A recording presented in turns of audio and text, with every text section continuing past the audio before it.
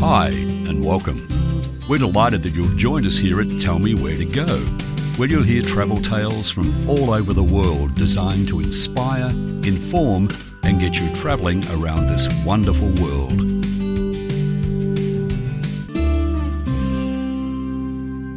Now look, I'm a bit of an airline geek. I love planes. I live under a flight path and I've got my flight radar 24 out just to check to see what's flying overhead every now and then, and I like to check it to see where planes are and what's happening. And I just love flying on new types of aircraft, and I love to go anywhere on a plane. And today I'm speaking to David Bowden. Now David is a very fortunate fellow. He was on the inaugural Singapore Airlines flight that flew from Singapore non-stop to Newark in New Jersey. They have reinstituted that flight now, and they are, instead of flying to Newark, the Singapore Airlines is now flying direct to JFK, which is the proper New York airport. David, welcome to tellmewheretogo.com, and you are going to tell me where you went, I understand. How are you going? Hi, Steve. Yes, like you, I share all forms of travel, I think. I especially love trains, but yes. You've written several books on trains. We must have a discussion about trains because I might be a bit of a plane geek, but I'm an even bigger train geek as well. Looking forward to that conversation. But yes, as you say, I was on that flight to New York, a bit of a challenge to get a train to New York from Singapore. But so I did it on a Singapore Airlines, which has just reinstated, as you say, the flight to New York.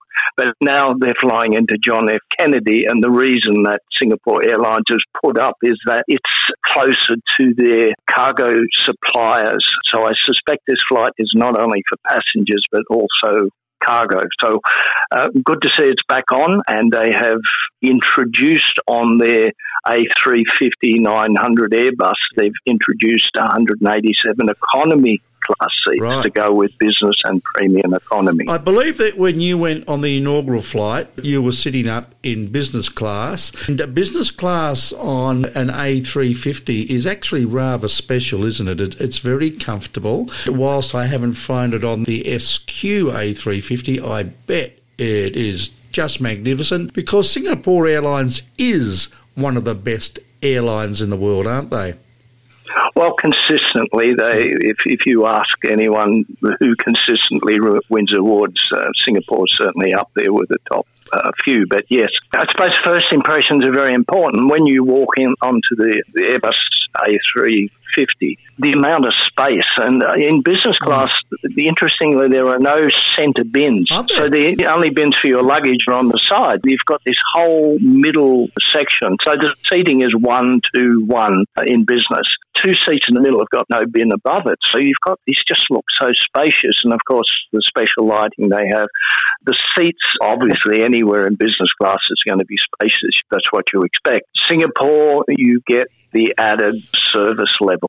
Certainly was special. That's where they are very special in their service. And I would imagine as well, it's the whole experience arriving at the airport, going into the business class lounge. There's something special about that as well, isn't there?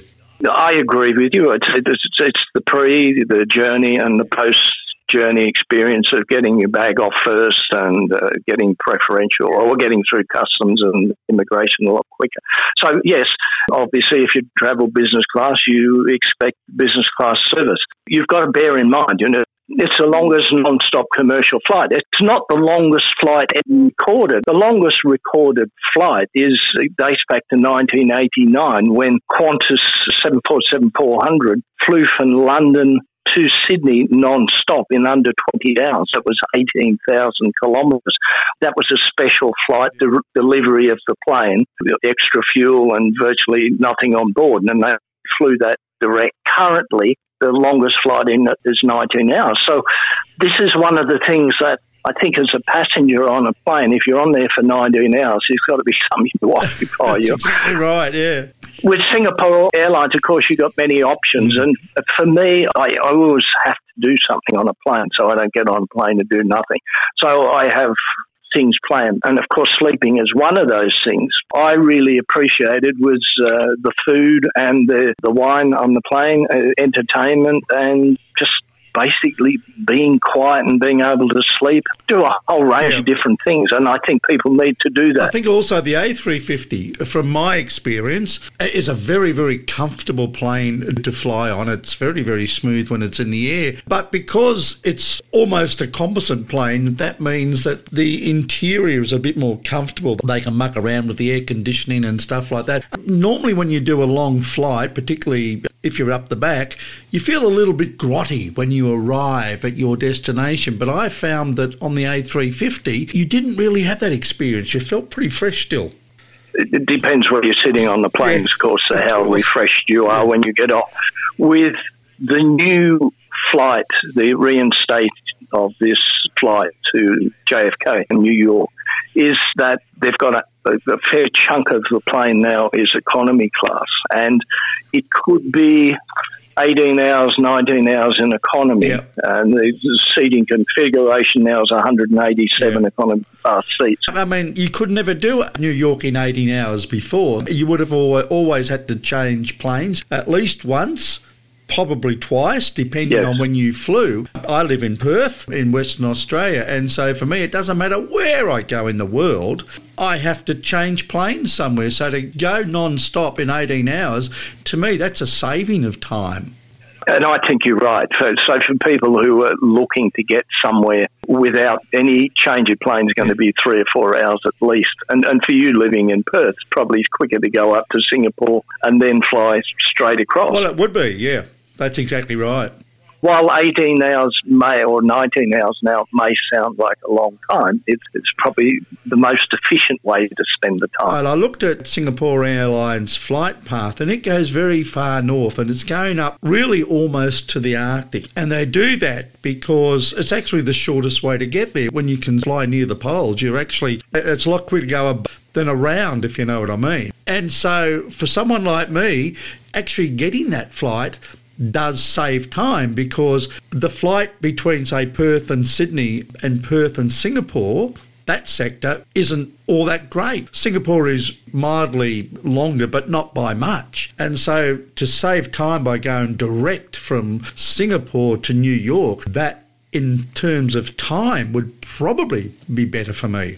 My summary, I guess, of the flight is that it's difficult to find fault in anything that the Singapore airline product. If you are finding fault, it's sort of just little bits and pieces, and it sounds like you're being a bit of a whinger if you do complain. I pay particular attention. I like to make sure that the wine they're serving is suitable for the consumption of other passengers, so I usually give the wines a bit of a test run. Very, very civic-minded of you. Very civic-minded of you, I must say.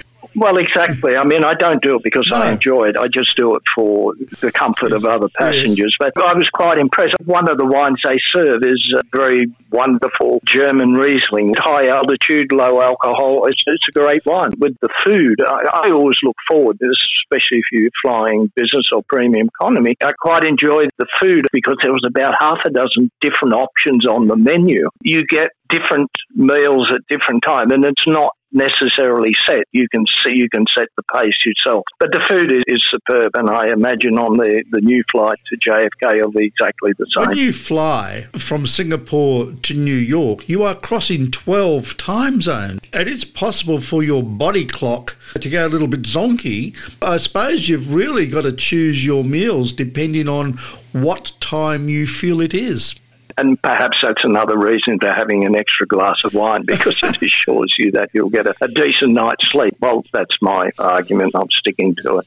Sometimes you eat out of boredom, but when you've got an exciting variety of menus to look at, of course, there's something to look forward to. And I would say with Singapore Airlines, there's an incredible anticipation of, I wonder what that dish is. Oh, that looks interesting. And when you're reading it, you want to eat everything. A couple of questions. This is very, very important for frequent flyers. Are you a window seater or an aisle seater? Because nobody is a middle seater.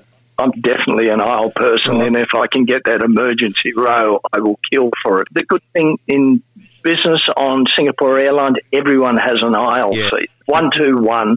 So really, it doesn't matter where you're sitting. Although I did find, and just a little tip for Singapore Airline flyers, the front row on the business class has got substantial extra leg room. So it's a bit of an inside tip. The seating arrangement or the sleeping arrangement, they call it the lazy Z. Okay. So you actually sleep in a Z shape. Okay. So you can imagine putting your knees up.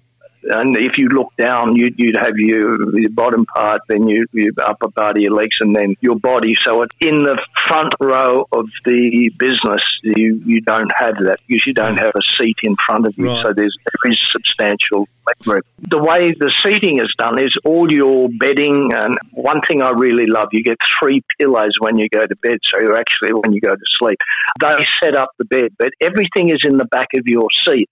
So if you decide you want to now go to sleep, you've actually got to get one of the crew to come and set the bed. Not a major issue because with Singapore Airlines, there's always someone there to help you. All the bedding, which involves sheeting and etc., and 3 pillows, is basically back of your seat, so they need to do a little bit of twisting and turning and get it all there. And how did you feel when you finally arrived at your destination after 19 hours in the air? Was there a little bit of excitement, or were you just tired? Got to get into New York. What was that experience like?